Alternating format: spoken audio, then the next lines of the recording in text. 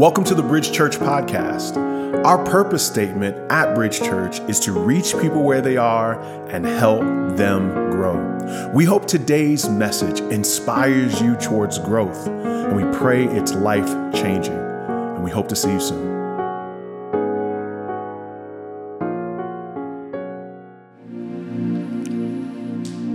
Well, praise the Lord. How's everybody doing? Good. If you are here for your very first time, we welcome you. We do have a Bible for you. We are going through the book of Hebrews, and so what we're going to hand out to you is not the whole Bible, but just that one book in the Word of God, the book of Hebrews. So if you do not have the book of Hebrews, which we've been handing out, we're giving you that for free, we just raise up your hand. We want to give you that as a gift to you today. Just raise up your hand if you have not received that. Raise it up real high so we can see you. We're going to hand that out to you today. Very good. Keep your hand up as we get that over to you. And thank you for being here if you're here for your very first time. We're continuing on in the book of Hebrews, and it has been an incredible journey learning about this community, a very unique community. What we understand about them is that these are Jewish Christians living most likely in the city of Jerusalem, around Hebrews, and they are in many ways disenfranchised from their friends, from their family, and from their tribe, because everybody they've grown up around is Jewish, and now they're going against the grain, going against the culture, living as Christians amongst all their Jewish friends. And one of the things that he writes about in this book is their hope, but then all of a sudden, out of nowhere, the author begins to rebuke them because of their vision of maturity. I have 3 children, praise the Lord. I am 40 years old, and I have a 3-year-old because God didn't feel like having 2 kids was enough, and church planting wasn't hard enough, but I needed to have a baby at 40, praise the Lord, so that's what we had. So this is when my daughter was 6 months old, and she's a cute little thing, ain't she? Just beautiful, right? And now she's 6 months old here. And then 6 months later, she began doing this thing. She started talking, right? So I knew what she thought. And she would mimic what we would say. Now, she, after 6 months, obviously grew bigger than this, but it wasn't that much bigger. And only after a year, you know what my daughter would say? I would say, "Come here, baby." And she'd say, "I'm not a baby." 1 year old, I'm not a baby. Even a baby doesn't want to be a baby. As soon as they can be independent and mature, they talking about they not a baby. If you're not a baby, pay these bills. Amen? Amen. Change your own diaper if you're not a baby. But they don't want to be a baby. And in this community, there were all these Christians. And we understand in the book of John, Jesus tells Nicodemus, you must be born again. So when you come into the faith of Jesus Christ, it is now a new maturation process. You come in as a baby spiritually. So Nicodemus was old, but he says you're going to have to be born again. You're going to have to go through the process of knowing Christ and growing. And these Hebrews in this book, from what we understand, they have come to the point where they said, man, we're growing and we're mature. The problem in this community wasn't that there were spiritual babes. There will always be spiritual babes in a community. The problem in this community is that they were spiritual babes and they stayed spiritual babes. Furthermore, they didn't think they were spiritual babes. You see, the challenge of spiritual maturity is oftentimes it can be masqueraded as education or faithfulness. In other words, I've learned a lot, I know a lot, and I've been around a long time. And so because of my chronology, because I've got some time spent within the body of Christ, the presumption is that I am mature. And what the author here is he's going to jar them, because what he's wanting to do is he's going to talk about this guy Melchizedek.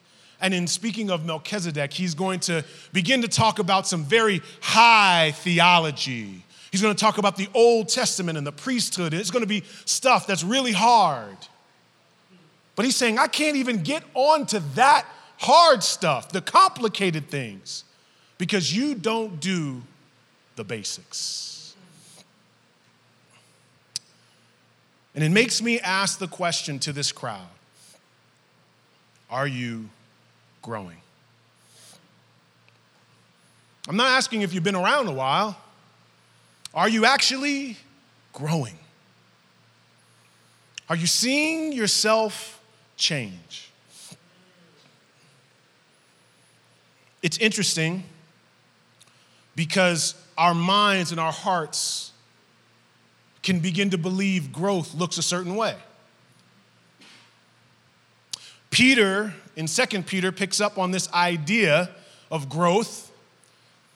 And he says, for this reason, make every effort to supplement your faith with virtue, and virtue with knowledge, and knowledge with self-control, and self-control with steadfastness. Notice what he's talking about are personal characteristics, aspects of who you are and how you come across. He's actually saying, if you have knowledge, make sure you also have self-control. All right? Okay, don't stop there, because if you got self-control, well, make sure you have godliness. Oh, okay. Well, then make sure you have brotherly affection and love. And he continues to go on. And if you were to look at all these, he says, for if these qualities are yours and are what? Increasing, they keep you from being ineffective or unfruitful in the knowledge. The word in the Greek there is epignosis. He's saying actual knowledge. That's like saying, I know how to drive a car because I read a book versus I know how to drive a car because I can actually drive a car. Epignosis is application knowledge. So he says, you will be, he'll keep you from being ineffective or unfruitful in the epignosis of our Lord Jesus Christ. For whoever lacks these qualities is so nearsighted that he's blind. It's saying that there's a good chance that the Jesus that you encountered or you think you see, you don't have a full picture of him because you're not getting closer to him. You're nearsighted. You really don't see the person you think you see. You're reading about him, but you're not becoming like him. You have gnosis, but you don't have epignosis.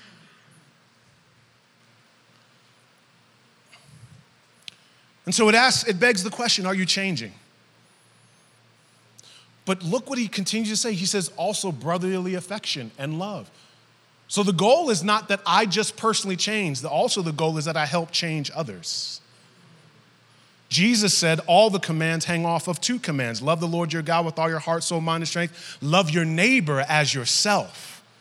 So there should be an upward sense of growth, but there should be an outward sense of growth. And if you lack one, you will eventually lack the other, and your growth will be stunted. And what the community here wanted was new. I want something new. Oh, man, we didn't heard about the priesthood, and we heard about all that other stuff. I need some new. You know what I'm saying? Tell me about Melchizedek, because I need that 401 faith. I need that deep stuff. I want the deep stuff. And there's a good chance that some of you, your growth is stunted because you're always looking for something new. In fact, there might be a chance that you came to this church because you heard we teach the Bible, maybe. I don't know, praise the Lord. I don't know why you came. But you left your church because you weren't growing. And you use this phrase, I'm not being fed. Now, before I go deep into that, I know how that feels. I know what it's like to want to grow as a believer and be young and want to be challenged. There's a picture of me and Rasul. This is September of 2000. I am 23. Rasul was 22. I have gray hair. Rasul does not, did not, never will. He'll go to the grave looking like my nephew. Praise God.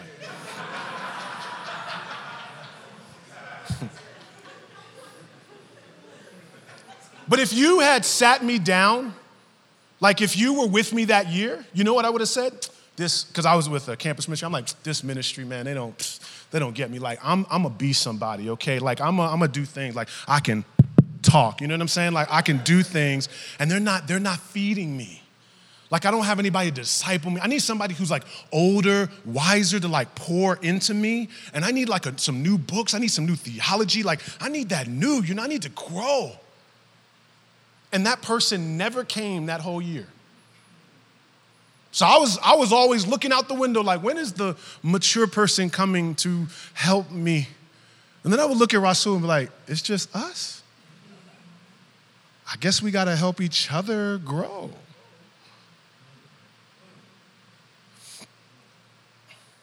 How many people in here are between the ages of 20 and 25? Raise your hand. Raise them high now, raise them high. Okay. How many people are between the ages of 25 and 30? Raise your hands. All right, a little more. All right, put them down. 30 to 35, raise your hand. Oh, okay, praise the Lord. Praise the Lord, praise the Lord. All right. 36 to 40. All right. 40 to 50. All right.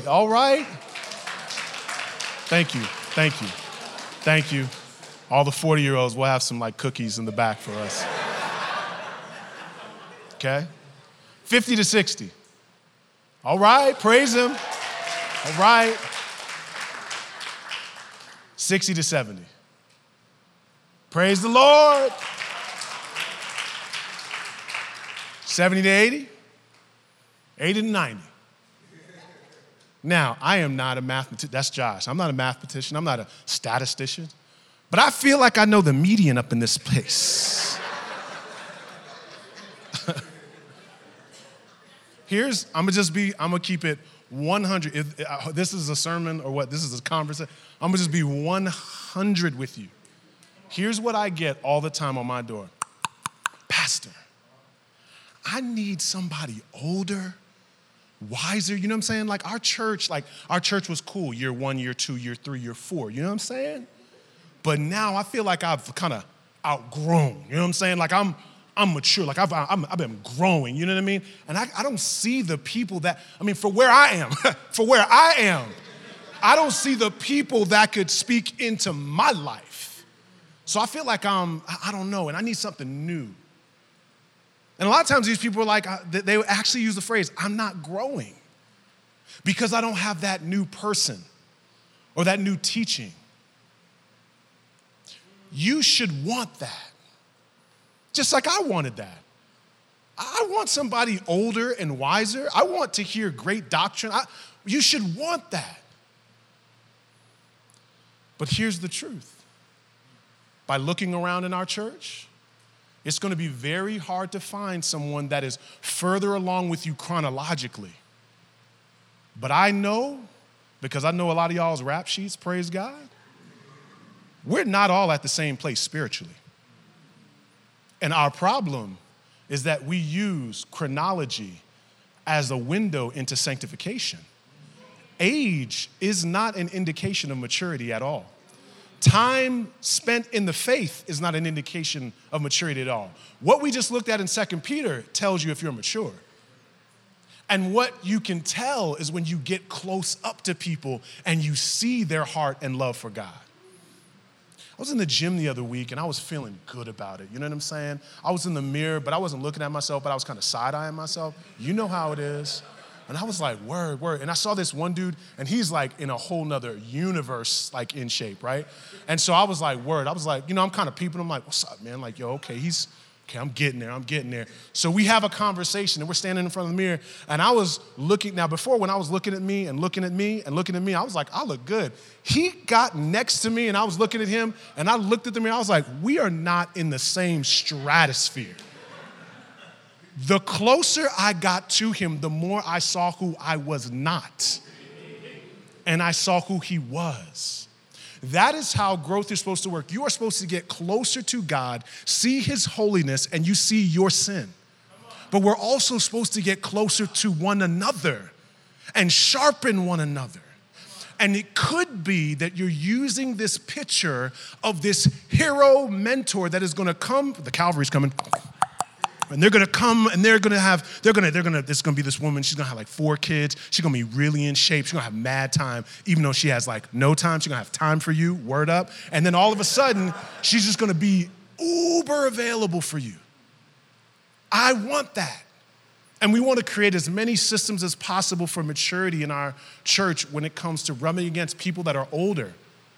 But for some reason, God gave us a church that is very young. And because of that, you may find yourself complaining about something that God did.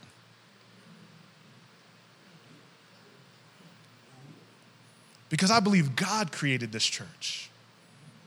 I mean, I ask myself the question, like, where are the older? Whenever I see gray hair, I run to people. I'm like, hey, how you doing? How you doing? You want to stick around at this church a little while? You know what I'm saying? Okay, I got gray, you got gray. Let's be gray together. Right? You want more maturity. But this is the point. Could it be that God is creating something special here?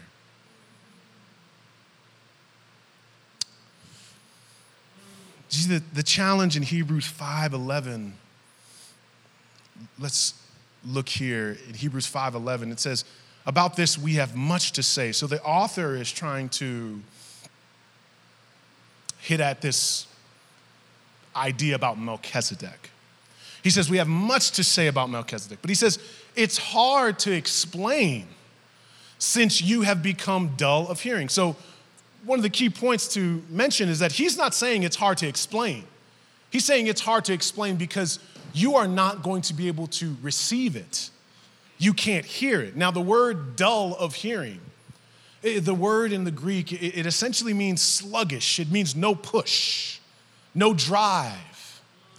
And he is indicating that the reason why you are not able to move on to greater and bigger and grander thoughts about the faith is because there's something in you that has slowed down. You don't have the same push that when you came into the faith, you were so interested and you were reading and you'd call people and you'd connect people and you'd email, you'd do all these things that were driven, but there came a point where maybe you became dull. You didn't have the same kind of drive you once had. And so he gives a remedy for that. He says in verse 12, for though by this time, key word, by this time, you ought to be teachers. You need someone to teach you again the basic principles of the oracles of God. You need milk, not solid food. The author here then instructs them with this idea when he says the basic principles. He's going to talk about that in Hebrews 6. But when he's talking about the basic principles, the words in the Greek basically mean the ABCs of the faith, the simplistic things of the faith. He says you need to understand the basics again, and in light of that, you should want milk. Now, why does he use this imagery of milk? Well, one, it is to indicate that they are actually spiritually immature. They're not mature. But the issue of milk is an issue of digestion. The reason why you give children Gerber food, the reason why you give people milk to drink at a young age, it's not that they can't taste the flavor of a steak. I could put a steak in a baby's mouth. They'll love the flavor, they can't digest it. It won't go down into their stomach. They can't chew and digest. Because the point is not to put the food in your mouth. The point is to be able to swallow it and have it go down to your stomach. And what he is saying here is those basic truths we taught you. The point of it wasn't to get it in your mind. It was that you would chew on it and get it into your heart. And I don't presume you are going to be able to digest new truth because you have not digested the old truth.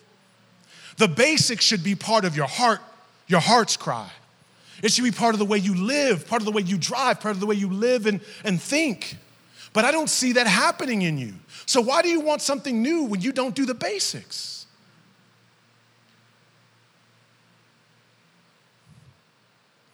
So they wanted deeper and richer truths. And so he says, his remedy for this, though, I find very interesting. He says, well, maybe you need to go back and be taught.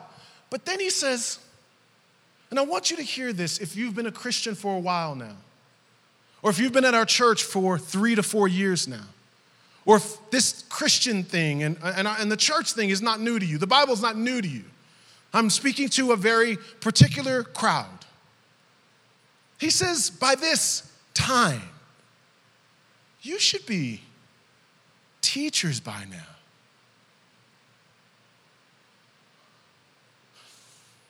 Teach what? I don't know that much. I'm just a basic Christian. I don't know the things you know. You went to seminary. What the author is getting at is that we have in our minds, and especially in the American church, a very expert framework of sanctification. That I need to be the expert in order to speak on something. That I need to know everything before I let something out my mouth. But when he says you ought to be teachers, he's saying that you should be able to teach the basics to someone. My daughters, when they were very young, food, well, that was a thing that was all on us. We cut it up, we get it, milk, cereal, steak, anything. We're making it for them. But boy, there came an age when they were like, Saturday morning, hey, I'm hungry. And what we say, get it yourself. We've taught you. No. We're not saying go cook an omelet. That's not what we're telling you to do. We're not telling you to make waffles. We're saying you know where the milk is, you know where the bowl is, you know where the spoon is, you know where the cereal is. Figure it out. You know what I'm saying? You know where all those things are. Get it yourself. I'm not asking you to be a chef. I'm saying you should be at the place where you can feed yourself. But that's not what he's saying, actually. What he's saying is this. You see, I got a 10-year-old and a 9-year-old and a 3-year-old. And the 3-year-old says, Saturday morning, I'm hungry. Just like that. Now, I could get up out the bed, but I got 2 daughters I taught.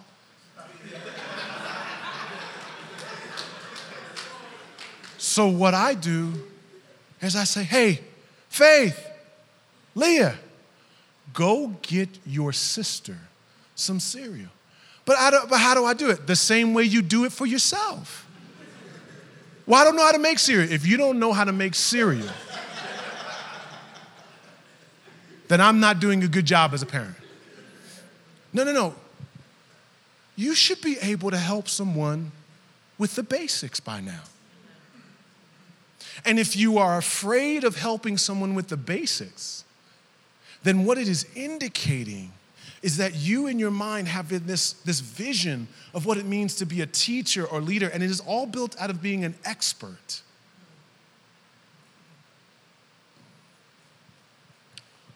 Most of what you are going to experience in the Christian life is not having a meeting with the pastor or having a great class you're in. Most of the Christian life will be peer discipleship. Discipleship, i.e., helping each other grow when we're at the same place. It's very simple. When we do our city groups, these are not environments where we have the big jug teacher with the little mugs and they pour in. It should be a place where we all have the Holy Spirit and we're teaching one another. And so one of the things that we were talking about in staff meeting is that if you pray regularly, you will grow. But also, if you pray with others, you will then help grow others because you are inviting people into your life and into the faith.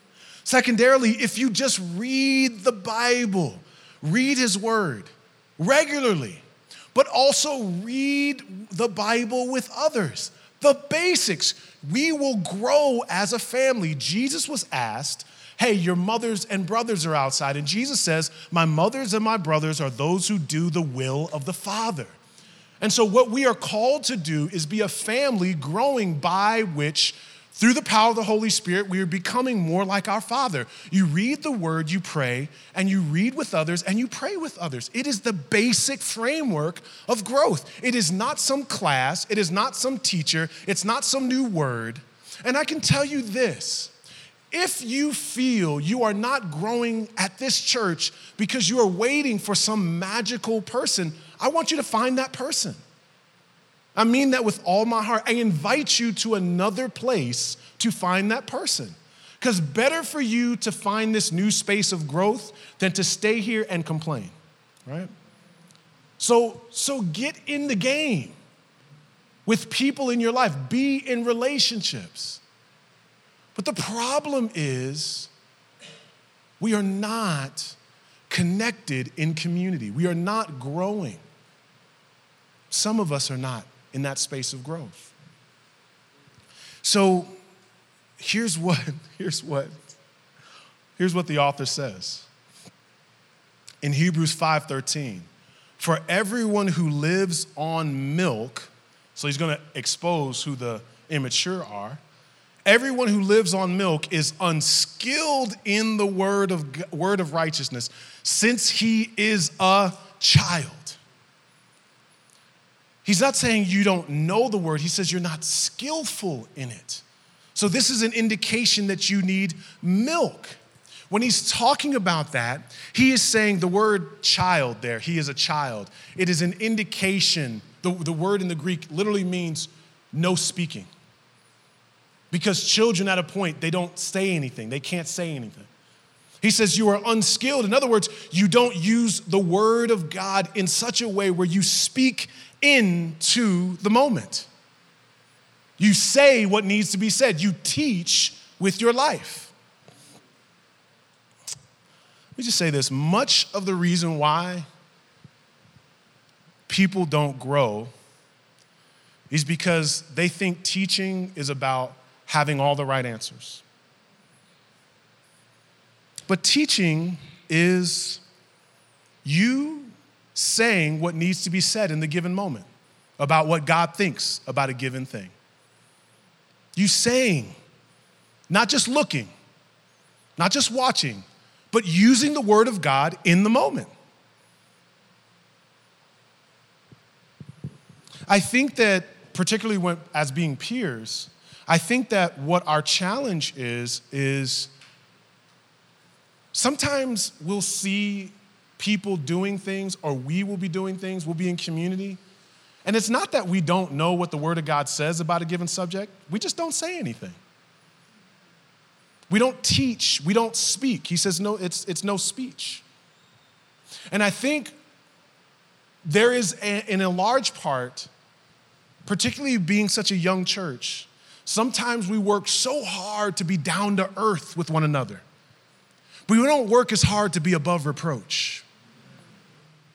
You see, when you create a culture of holiness, that means you're set apart. You can't just be like everybody else. You can't just laugh at everything. You can't just watch everything. And living set apart means there will be moments where you have to say the thing that stops the party. It's like, we wildin', we saying anything. And you're like, I don't think God's cool with that, right? Maybe you don't need a new curriculum. Maybe you need the courage to say the things you already know.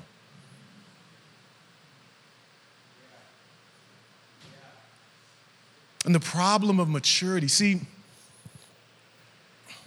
I'm like this DJ, right? Over here, I got Christians who've been around a while and they want a Bible and they want new stuff. And then over here, I got immature Christians who really need help growing. And I'm trying to do a collaboration with these two and get the older Christians to help the younger Christians. And I'm trying to get the mature to help the immature. And I'm trying to just get us live in community. That's why we're doing city groups. I'm trying to get us to be with one another. But we say we're a family, right? Amen? We say we're a family. But if there's only a few mature people, if only the pastors are the ones meeting with people and serving people, we're not a family, we're an orphanage. Because we got a bunch of kids with only a few adults. You see, what we're called to be is a big family, sharpening one another. So the essence of this, in Hebrews 5:14, he then says, well, what is maturity? In Hebrews 5:14, he tells us, solid food is for the mature, for those who have their powers of discernment trained by constant practice to distinguish good from evil. And he drops the mic on that subject altogether. He says, this is what it means to be mature. You practice the things you know. And he says it's constant practice. And then he goes on to say this. What is the fruit of this practice? You discern right from wrong. You make God-honoring decisions based upon the word of God. That's how you can tell the mature. It is not how much they know. It's not how long they've been around. I can tell by the decisions you make if God governs those decisions. Or is it your feelings? Or are you trying to find your own truth? Or is there somebody that's just a friend that you're leaning on? Or is it the word of God? Is that how you make your critical decisions and even light decisions? It is interesting because he says distinguish. They can distinguish good from evil. They can tell what would God want in a given decision. So it is not enough to know. It is enough to take what you know and put it in practice and decide how you're going to use your money, how you're going to spend your time, how you're going to care for people. That is distinguishing good from evil. You know, a little baby, they can't tell Nutella from poop. They can't tell. Looks the same to them. They're like, oh, okay, chocolate, amen. And what I'm saying is, many of us know Nutella scriptures, but we make poop decisions, right? And the fact of the matter is, we want what we want. And so it's really not, and so that's why there are certain people who hang around a while and they know a lot, but your attitude is still the same as it was 2 years ago. You still talk about people. You still hard, like when we ask you to do stuff, it's still it's like my kids. It's not that you said no, it's the way you said no. You are available yet unloving, so no one wants to deal with you. It's the same things. You don't know the same things, but you're at the same place. Spiritually, you are at the same place because you have not grown in love. And I will not exalt anyone, no matter how gifted they are, to a platform with dynamic gifting but a funky attitude. It will not happen because I love you. Not because, this place is going to be pure and all that. Nah, I'm just telling you, it's better I keep you from being so public because I've been in ministry 21 years now. I've been around so many people. They're so gifted. They're so wise. I know people that, they start talking and people's necks start to, you must be, are you in ministry? They're just so blown away. Meanwhile, I'm sitting there like, don't. It's not all that. This is what they do.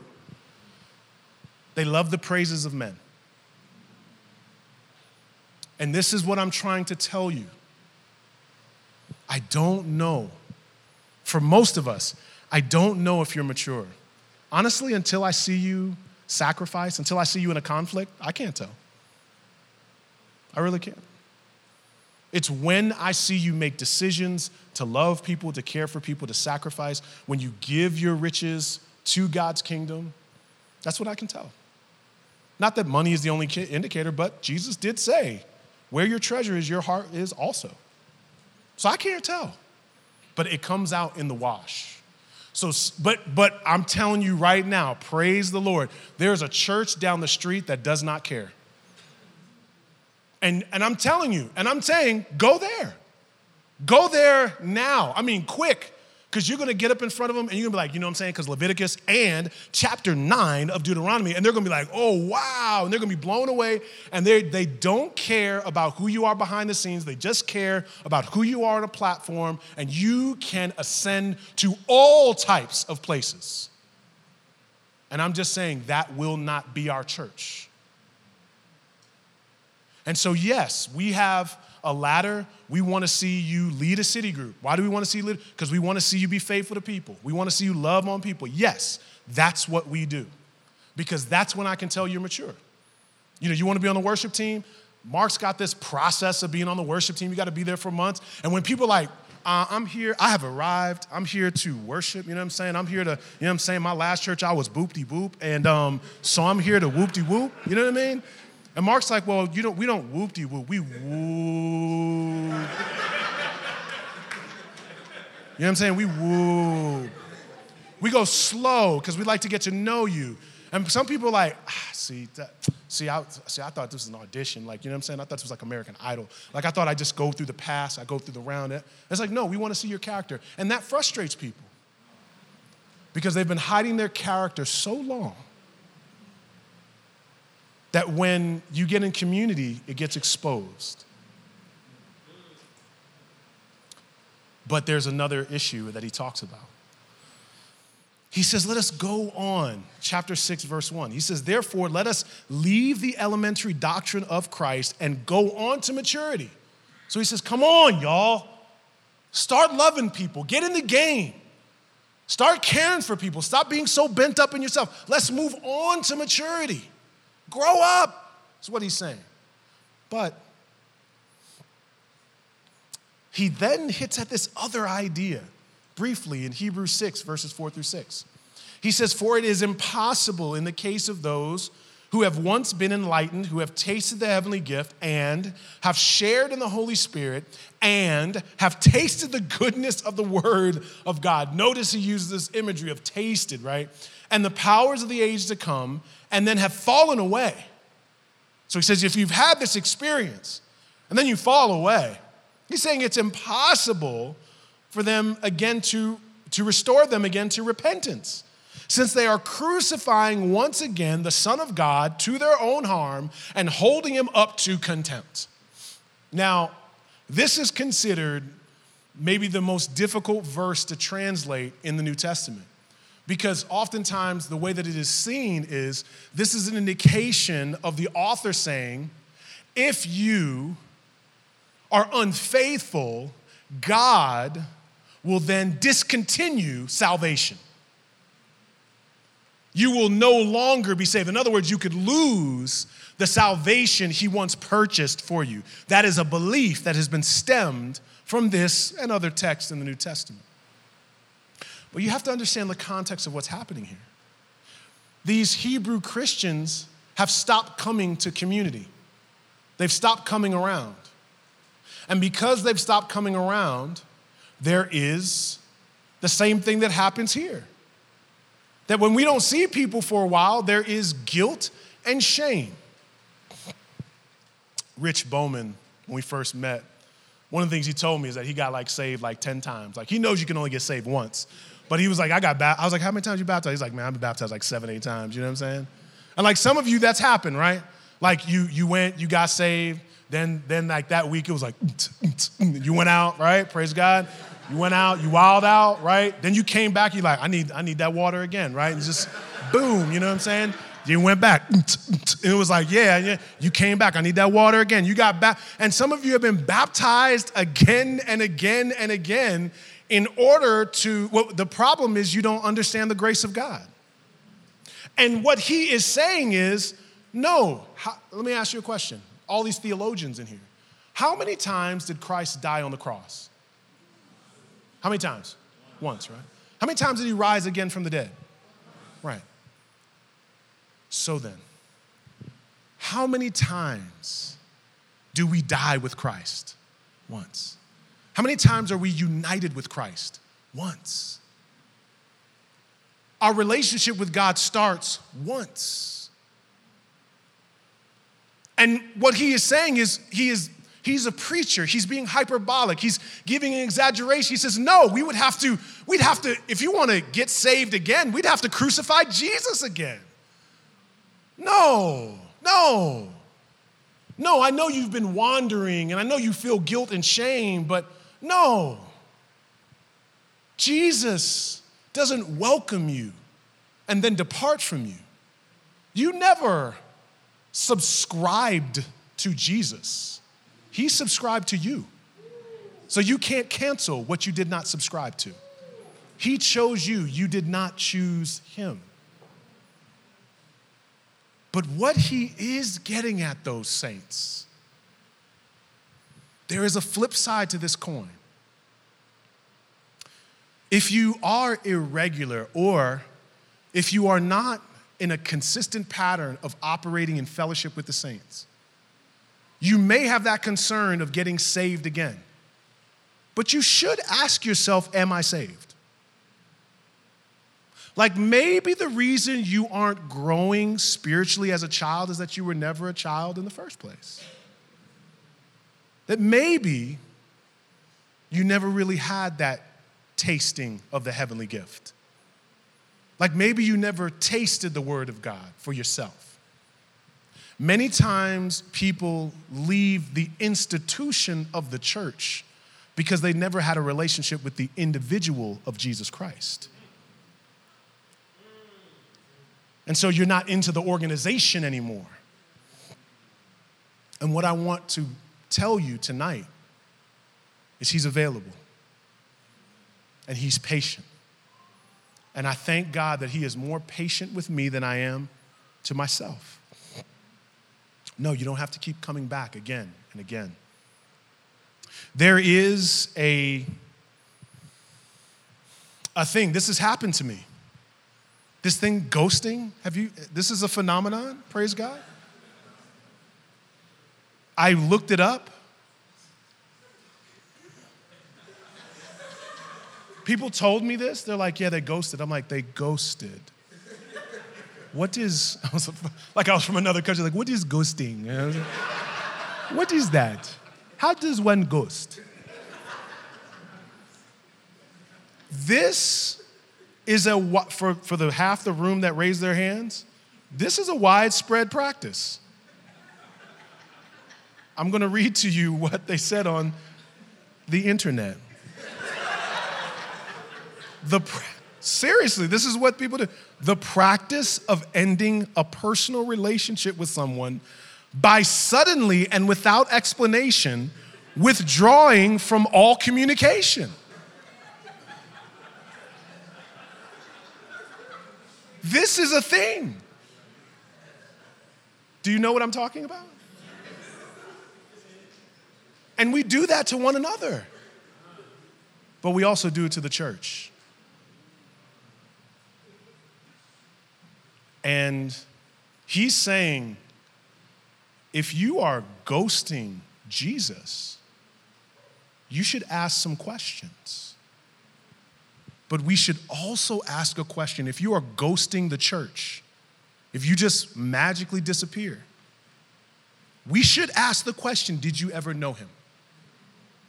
Yet maybe you were immature, but maybe you never started with Jesus. You just got involved with the church. You like the relationships. You heard Pastor James, you're like, oh, he's cool, for an older guy, he's cool, yeah. I like the music. Maybe you just bought into the community, but not the Christ. And that's what I want to offer you tonight. I want to offer you Jesus. I don't want to offer you an institution. Institutions have issues because it's filled with broken people. Tonight, we don't worship the pastor. We don't worship the worship leader. We don't worship the institution. We worship Jesus. I offer you Jesus tonight. I offer you a relationship with him. But for those of you that have been a Christian for a while, get in the game. Ministry is messy. You want to go to the next level in your walk? Diligently get involved with people's lives. That will grow you up in ways you can't imagine. Pursue people. The reason why we set these chairs up and we do setup team is because it's also we can pursue people. The reason why we have audio back there is so people can hear us. The reason why we do the worship team is so people can be in a posture of worshiping God. This is all about Christ pursuing people through us. The reason why we do city groups is not so that we can just get to know one another. It is not an environment just to study the Bible. It is not an environment just to be friends. It is a place of ministry. And you think ministry is going to happen when you get the next education. Ministry starts when you start engaging the brokenness of people and loving them. And I invite you to that. I wonder if you'd stand with me tonight.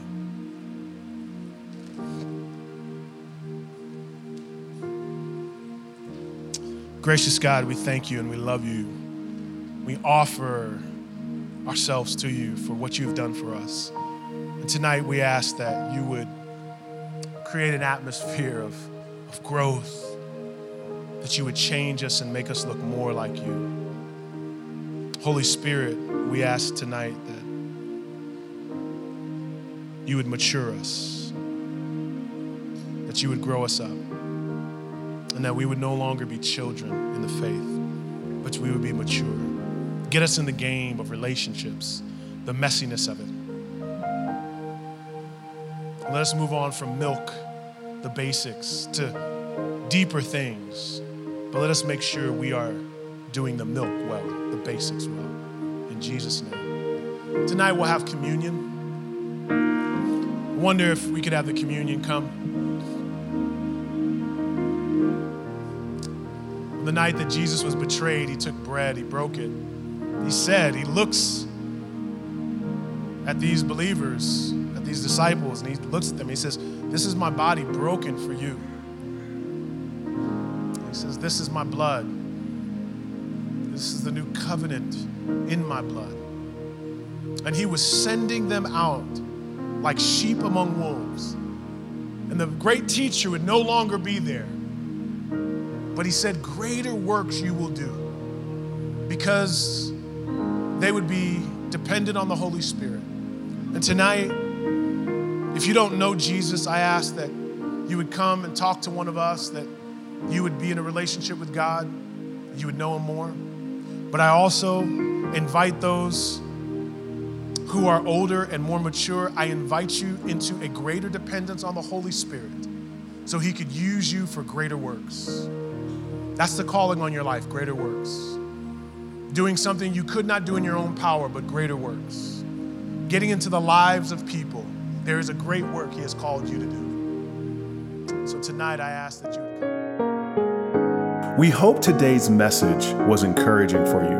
And we'd also love to hear how God used this message to speak to you. We hear from people all across the country about what God is doing through our podcast, and we'd love to hear from you. You can email us at info@bridgechurchnyc.com. You can also find us on Facebook and Instagram.